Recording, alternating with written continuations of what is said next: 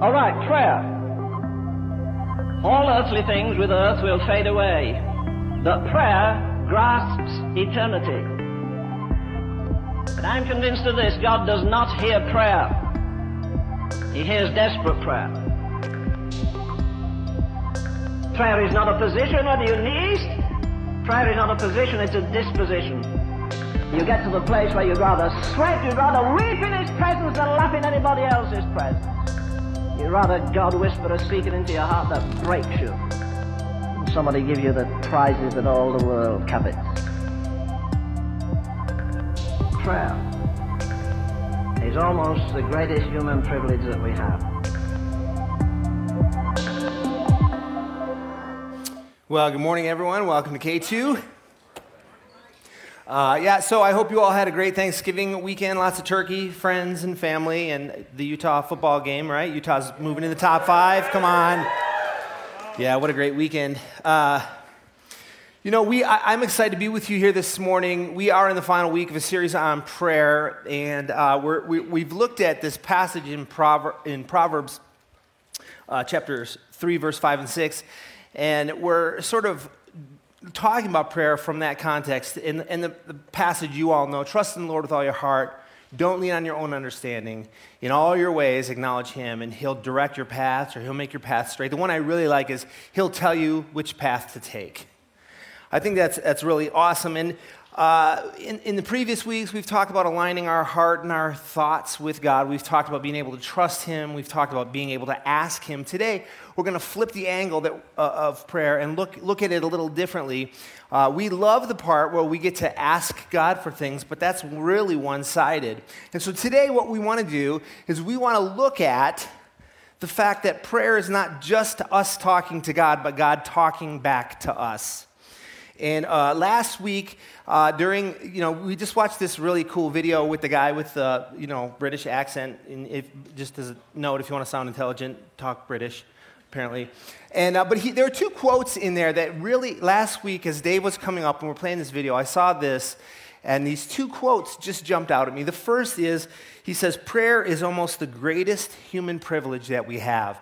And I believe that is true, because I believe prayer is the mechanism through which we get to talk to the God of the universe and ask Him for things and lay our needs in front of Him and tell Him what we desire. But it's not only that, it's also the God of the universe communicating back to us, telling us what He'd like to see in us and through us and from us. So it's a conversation. The second quote that really hit me, and this one caused me pause, he says this: "You'd rather God whisper a secret in your heart that breaks you than someone give you the prizes that all the world covets." And when I heard that, I had to stop for a second, because I had to ask myself, and I think you probably should ask yourself this too: would you really rather hear God whisper a secret that breaks you than have all the prizes that the world covets? And the reason I think we should ask ourselves this question is, when I examine my prayer life, I find that my time asking God for things is disproportionate to my desire to hear from Him.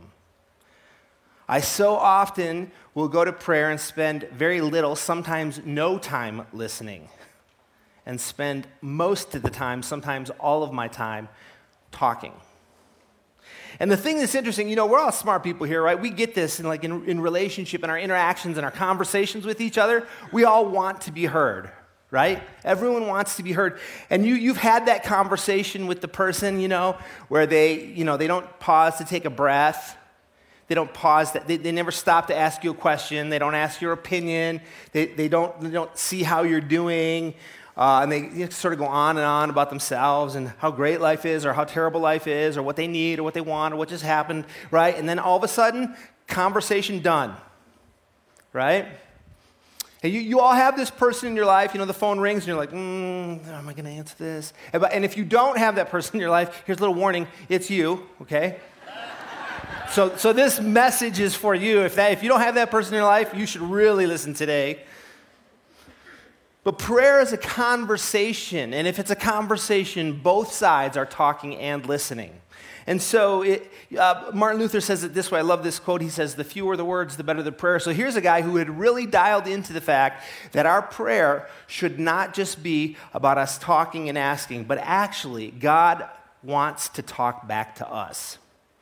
So I'm sure you've probably seen this already, but I just thought of this video as I was prepping this week, and I thought to myself, I can't think of a better example of how so often our prayer life looks. So take a look at this. Listen to me.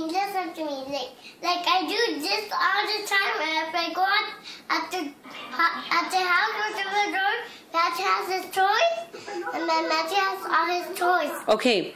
But I have to yell at you guys. Hey, Linda, listen, Linda, listen. Okay, what? Like everything they do at this house, you can't trust everything at Grandma's house.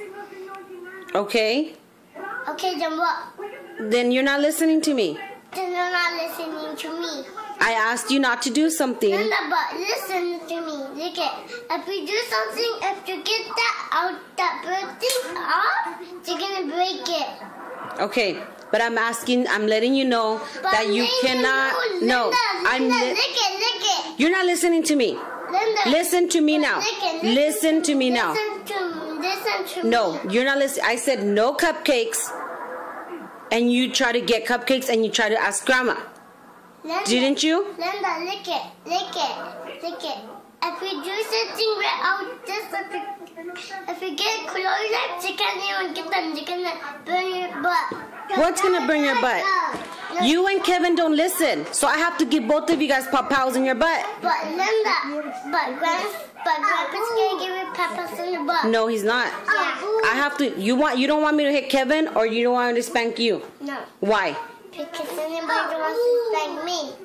Then I have to spank Kevin. But he's my little pop-pops. He's your little pop-ups, but he doesn't listen. But Linda, honey, look at this. Right now, they can't do anything if we can't get everything out of the wall. If we're gonna break everything down.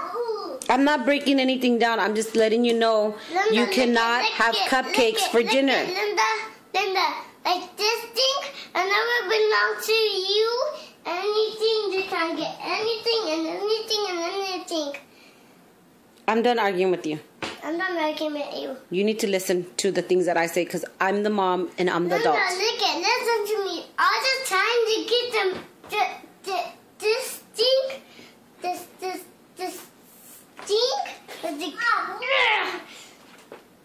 I'm done arguing with you. Linda, I'm done arguing with you. First of all, that kid's super cute, but oh boy. And that mom is a saint, I think, too. See, I think that our prayers look like this a lot of time. We spend all of our time just trying so desperately to make sure God hears us, right? And we don't even, we're so worried that he doesn't hear us that we don't stop talking, right? And so I call this the cupcake prayer. And it illustrates, I think, the reason I show you this is because I think it illustrates that we have this deep desire to receive the prizes that all the world covets more than have God whisper something that breaks us. And in order to hear what God wants from us, we have to listen to him. And so it's critical for us to understand how we can hear from him. And so what I want to do today is I want to do three things. I want to just look at a story that we find in the book of Acts in just a second. And then I want to talk about 4 things that we may be doing that are problematic in terms of how we think about prayer. 4 problems that may make it hard for us to hear from God. And then I just want to look at some guideposts for us as we're praying. If you want to hear from God, how could you know it's God? Because if it's not God, it's either you or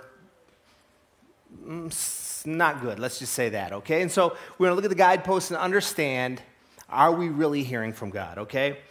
And the story is the story of Peter in the New Testament. It picks up in Acts chapter 10. And just as a way of teaching, I always like to say this. When you're reading the Bible, it's very important that you understand the context. This book, Acts, is the story of the founding of the church. It starts around, it accounts for like about 30 AD until about 62 when it was written.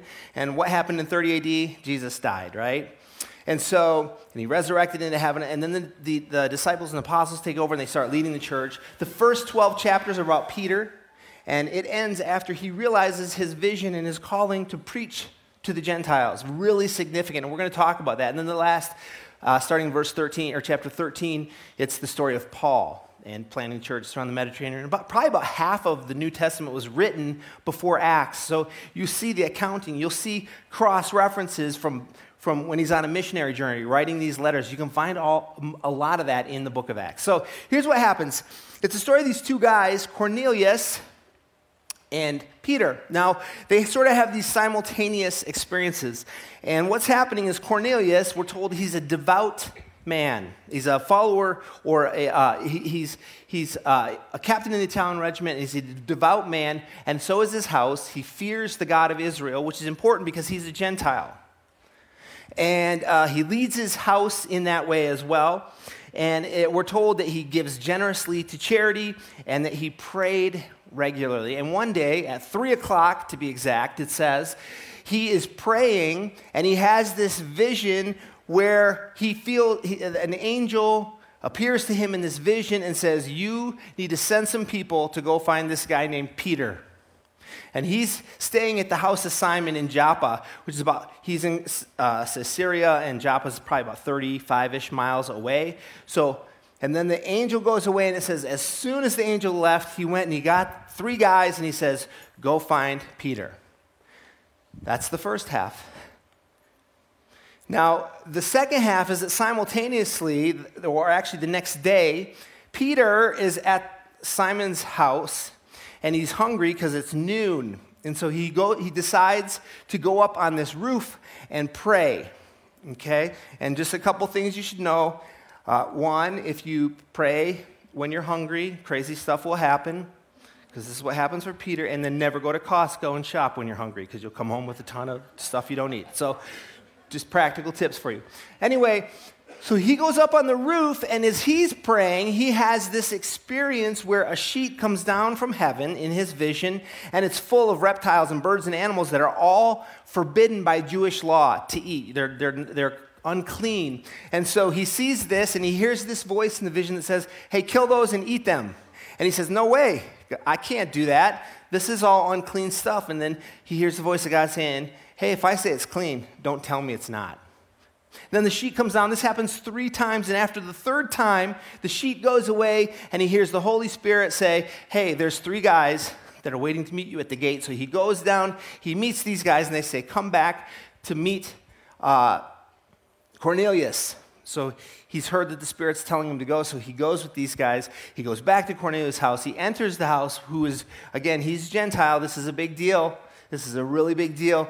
And he goes with him, and he preaches the gospel, and we're told that the Spirit falls. Look at this verse. It says, and he ordered each of us to preach everywhere and to testify that Jesus is the one appointed by God to be the judge of all, the living and the dead. He is the one all the prophets testified about, saying that everyone who believes in him will have their sins forgiven through his name. Even as Peter was saying these things, the Holy Spirit fell, and all who were listening to the message. So what happens in this time?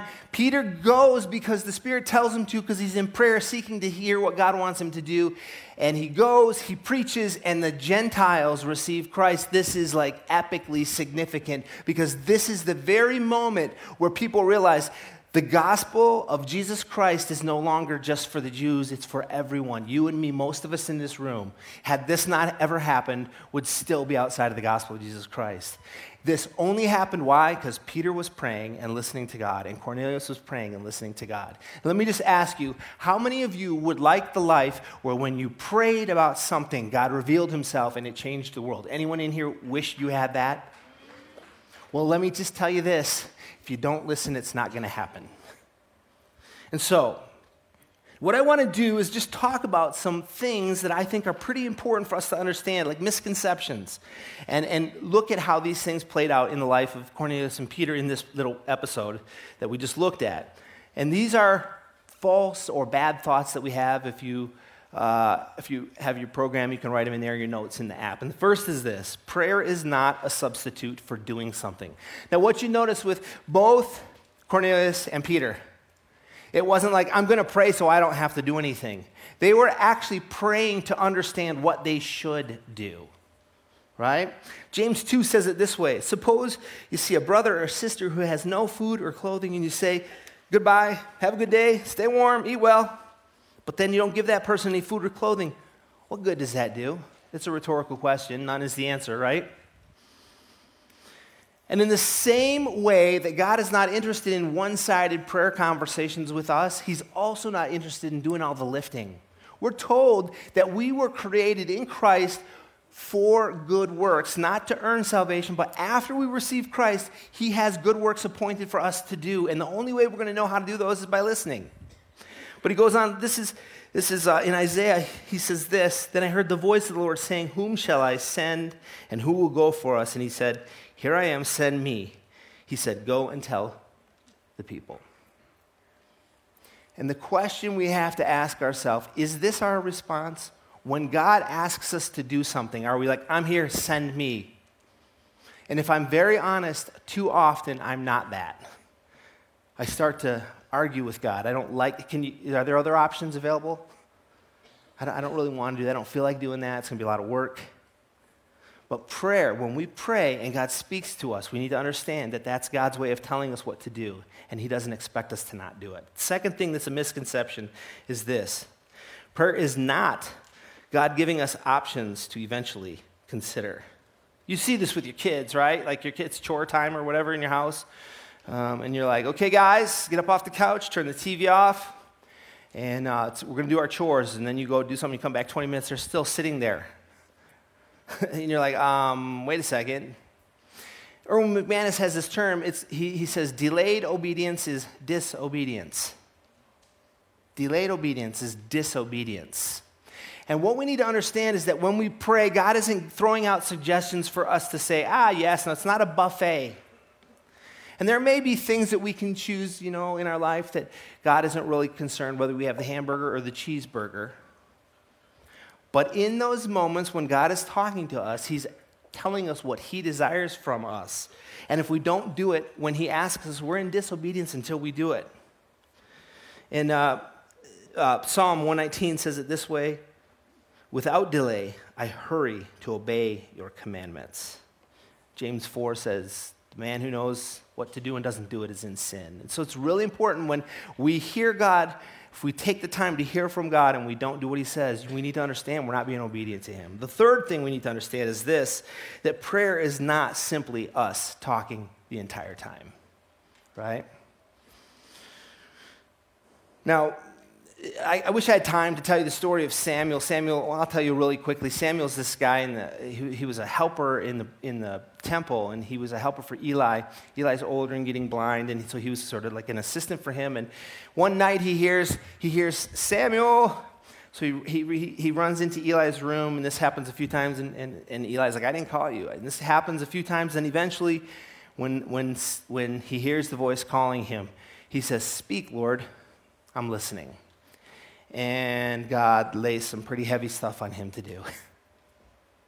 But you see, he took the time. He wasn't talking. He was actually listening, and he was seeking to hear what God wanted from him. I heard this story back before we had refrigeration. They would build these ice houses, and they put straw on the floor, and they would cut big chunks of ice from the lake, and they'd bring the ice to the ice house, and then people could come get ice to use to keep their food, from spoiling and whatever. And so one day they're doing this, and one of the guys that's bringing the ice in lost his watch.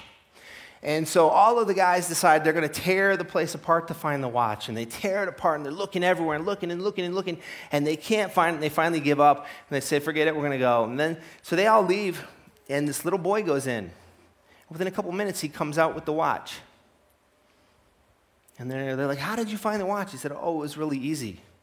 I just laid down in the hay, got really quiet, and listened. Eventually, I could hear it ticking. Then I knew right where the watch was. Now, you realize how hard it is to hear someone talking when you're talking. And if we don't still ourselves when we're in our time with prayer and ask God what he wants to say to us, we're going to miss a lot of what he has to say. The fourth is this, and this is pretty interesting, that I think too often we approach God as a genie in the bottle. God is not a genie in the bottle. Prayer is not our genie in the bottle. It's actually the GPS for our day, for our life. C.S. Lewis says it this way. I love this. I pray because I can't help myself. I pray because I'm helpless. I pray because the need flows out of me all the time, waking and sleeping. And this part just is so beautiful. It doesn't change God. It changes me. It changes me. What does that mean? It means God speaks to me and I act differently. One of the things we need to understand about the genie in the bottle approach that we all too often have is that, just as a caution to you or something you should understand, that when you have sin in your life, when you're doing stuff you're not supposed to be doing, it will be excessively difficult for you to hear God. Right? Look at this passage again. This is in Psalm chapter 66. It says this, "Come and listen, all you who fear God, and I will tell you what he did for me. For I cried out to him for help, praising him as I spoke. If I had not confessed the sin of my heart, the Lord would not have listened. But God did listen. He paid attention to my prayer." So this is a few years back. This is probably in the first couple of years of K2's existence. I remember after a service, I was leading worship that day, and Dave was speaking. We got done, and I looked out, and there was this girl. We'll call her Mary. That's not her name, but we'll call her Mary for the story. And she was standing over here, and she is just standing motionless and just sobbing. And so I thought, well, I should go see what's going on. So I walk over to her, and I knew her a little bit, and I said, "Hey, Mary, what's going on?" And she said, "Mike, it's just crazy. I come to church every Sunday, and I just feel the Spirit so thick, and then it's just so powerful in my life. And then I go home, and it's like the Spirit stays here, and I can't feel him. I don't know what to do. And then I come back the next week, and I feel him, and this is going on and on." So I said, "Well, let's talk a little bit about what's going on in your life." And she starts sharing some stuff, and eventually she comes to the point where she says, "Well, I'm dating a guy that's married." And I said to her, "Mary, I want to tell you this, and I want you to hear this with all grace. You don't need to hear any more from God yet. He's already telling you need to deal with that. Do you want to do that?" And she said, "Yeah." And I said, let's do this today." And so she leaves, and I don't see her for 3 or 4 months, and she shows back up at church, and I'm leading worship, and I look over here after the service, and Mary's standing there, and she's sobbing, and I walk over to her, and I say, "Mary, what's going on?" She said, "I still am not hearing from God. I feel like I can't experience him. I don't know what's going on." And I'm like, "So remember that stuff we talked about?" And she says, "Yeah." I'm like, how are you with that?" And she said, "Still doing it." I said, "Mary, don't expect new revelation. Why should God give you more stuff until you do something with what he's already putting in front of you?" And for many of us, if you want to hear God, one of the first things he's going to say to us is, "Hey, this isn't okay. Let's deal with that." Right? We want this epic, life-changing, go give the gospel to the Gentiles, move to Africa moment. And God is just saying, "Hey, you got some stuff you want to look at that and deal with that."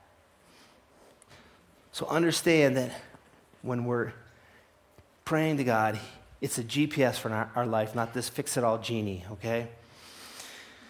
So the question arises in our prayer time then, how do we know that we're actually hearing from God? And I want to give you, it's a lot. Again, this is in your notes if you want to write this down. But I want to give you 10 guideposts. This is not a complete list. I'm sure there are other things. A lot of this is taken from this guy. His name is Charles Stanley. He's just been a preacher for like 40 or 50 years. Amazing stuff. It's not all from him, but a lot of it is. And so here are some guideposts that I want you to be able to say, "Hey, I feel like God might be asking me to do this. How can I know?" So the first is this. Ask yourself these questions. Is this decision consistent with God's word? So implicit in that question is what? You're reading God's word. And we did this a few weeks ago where we talked, and Dave you remember this? We led you through a SOAP time, scripture, observation, application, and prayer. And so this is a great way to hear God's voice. It's a very structured way. But even in those moments outside of a structured prayer time, when you have a decision in front of you trying to make, if it does not align with God's word, and he's very clear on moral character and so many things, you can know, no, if this is not in agreement with God's word, then you're probably not hearing God's voice in this. The second thing is this. Is it a wise choice? This is really simple. And again, I'm just being practical with you here. And so often, we tell our kids, good consequence comes from a good choice. Bad choice is bad consequence. But we forget this as adults, don't we? And so just the better part of wisdom says this, is this going to give me a good consequence? Because if not, it's probably not a good choice. It's not one that God wants from me. But not only with ourselves, you think about this. Is this going to produce a good consequence with others? I really want to do this, but this is really going to hurt my wife.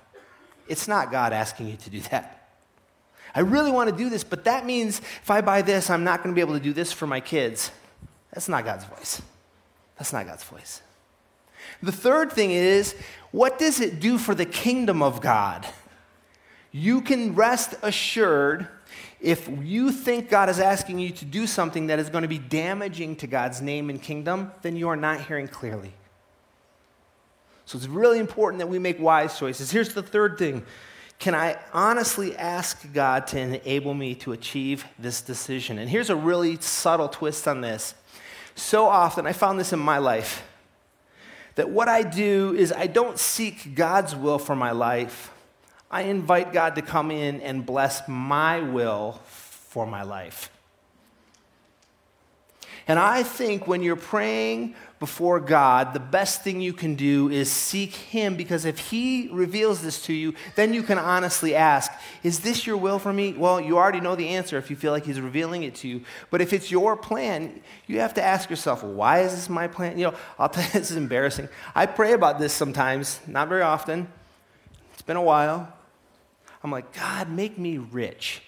And here's why, because I want to give all this stuff away at Christmas. And I really mean that. I'd love to go around and just be like, dropping cars on people's lawns and, buying houses or whatever. I don't know what I would do. But anyway, that hasn't happened. But you know what the reality is?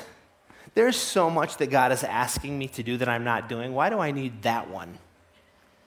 Well, that's because it's my plan, not God's.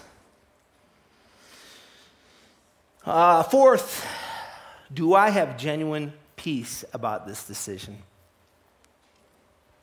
So often we make decisions for ourselves, for our families, business, whatever, that drive us into these anxious moments. And if your decisions are causing anxiety in your life, I think you should consider whether you're actually hearing from God or the voice is your own.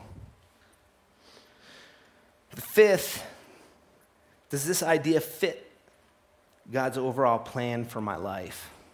And this is in the big and the small. You think about this specifically, many of you feel like, man, God is totally asking me to do this in my life. I'm very clear on that. I know I'm supposed to do this thing. Then all of the decisions you make should be in alignment with that. I want to be a pastor, but I'm doing this thing that's not very pastoral. Maybe I need to stop this. But it also just in terms of your call in being a follower of Jesus. If what you're doing, what you believe God is asking of you is not in alignment with your call as a believer, then again, it's not God. The sixth is, will this decision honor God? And the simple question is this: does this move God's kingdom forward or not? If this runs counter to God's kingdom, then it's probably not His will. It's not His will. It's not what He's saying to you. And we should be living in this state where it's thy kingdom come, thy will be done. I was going to say this too. I think that maybe a perspective that's really helpful, and this is something that over time, Susie and I, my wife and I, we sort of come to understand. The Bible is not like a helpful, little book that we can refer to when we have tough decisions. The Bible is the way we make decisions. That's how we make decisions, through prayer and understanding God's word. So make that the center of your decision making, not just something you use. So So will this decision honor God? We should have this thy kingdom come, thy will be done mentality as we're making choices. The seventh is this: will this choice result in unrest and regret for the rest of my life?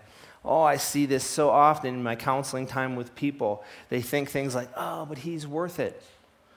Or she's worth it. You know, if I don't do that, I'm going to lose them. And it leads to this long road of regret. You know, I'm going to save myself for marriage, but if I don't do this, I think I might lose the relationship. And then they end up doing that, and they realize, oh, I made a mistake, and they live with regret. God is not going to lead you into regret. Eighth, can I expect God to reward me for this decision? And we get this. You turn in work, you know, when you're in college or high school, junior high, whatever, you turn in your work, and sometimes you go, I hope the professor just lets this slide and gives me a good grade. And you know he's not going to. Neither is God. Right? And it's real simple. Do you feel like what you believe God is asking you to do is worthy of a reward? If not, then you should think about it. The ninth is this: do I have sin abiding in my life? We've already talked about this. It's going to be really difficult to hear clearly if God is speaking to you and you have sin or something that's in your life. And again, we talked about sin before, right? Sin is just something that's keeping you from being in community with God. It's keeping you separated from Him. It's an action that's not what He wants, right? And then the final one is this, and this may be one of the most important. Have I sought the wise counsel of my friends who love Jesus? I want to tell you this. If you are making life decisions, even important decisions, not life decisions, and you're making them in a vacuum without the input of those around you, you're treading on thin ice. Specifically in life issues, for sure. But you need to make sure that the people that you're surrounding yourself, so it's very easy for us to go, I can easily find 10 people who will support the decision I want to make. But what I need to do is find people who, Dave Nelson says this all the time, it's so great. I want to find people who love me but love Jesus more. You know why? Because those people will tell me the truth when I'm asking them, I think God's asking me to do this. No, He's not asking you that. Trust me, He's not asking you that. So find people who love you but love Jesus more. So here's what I want to do. We're going to have the band come up. We're going to transition into a time of musical worship, and we're also going to take communion. And I think a framework for us to understand that's really, really important to get our brains wrapped around is William Barclay says these three things we should remember when we pray. Remember that the love of God wants the best for us. That's back to our message on trust. The love of God wants the best for us. The wisdom of God knows what is best for us. And the power of God can accomplish it. He knows what's best, He wants what's best, and He can accomplish it. So here's what we're going to do. We have 7 stations for communion. There are 2 here, 1 back there, and then there are 4 different communion stations, and you're going to take communion on your own today. You just go to whatever station is the most convenient to where you're seated. And here's what I want to ask you. Anytime we learn something about God, again, even in this moment, we should be asking us, God, what do you want me to do with this? What are you asking of me? And so I'm going to ask you that right in this very minute. What is God saying to you? Is there some decision you're trying to make? Is there something you feel God might be saying to you? Something He might be asking of you? Something you might want to do through you even? I just want you to ask God that. And I want you to think about this. Communion is such a beautiful thing. You understand that our relationship with Christ hinges on His death and resurrection that He did on our behalf. And even in that moment, what Jesus did, and this is so cool to me, in the final moments before He gave His life on our behalf, He said, Father, if you're willing, please take this cup of suffering away from me. I don't want to do this. I'm going to tell you what I want, God. I'm going to ask something of you. But it doesn't stop there. Yet, I want your will to be done, not mine. Your will to be done, not mine. See, Jesus, the greatest example, demonstrated what it means to be in community with God and be in communion with Him and hear from Him and follow Him and ask of Him. And so, we have an opportunity as you're sitting here. The band is going to play for a few minutes, and then just on your own, you can go partake of the communion. And head back to your seats, and we're just going to continue worshiping this great God who wants to be in conversation with every one of us. Let's pray.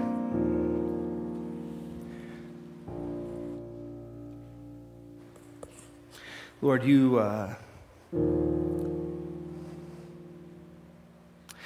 know what's best for us. You want what's best for us. And you can accomplish it in us and through us and around us, in spite of us a lot of the time. But as a congregation, we come to you and we say, lead us, guide us, let us quiet our voices, let us open our ears.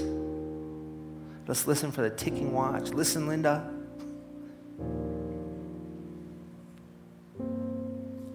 Guide us and make us humble to listen and follow you even when we don't want to do it.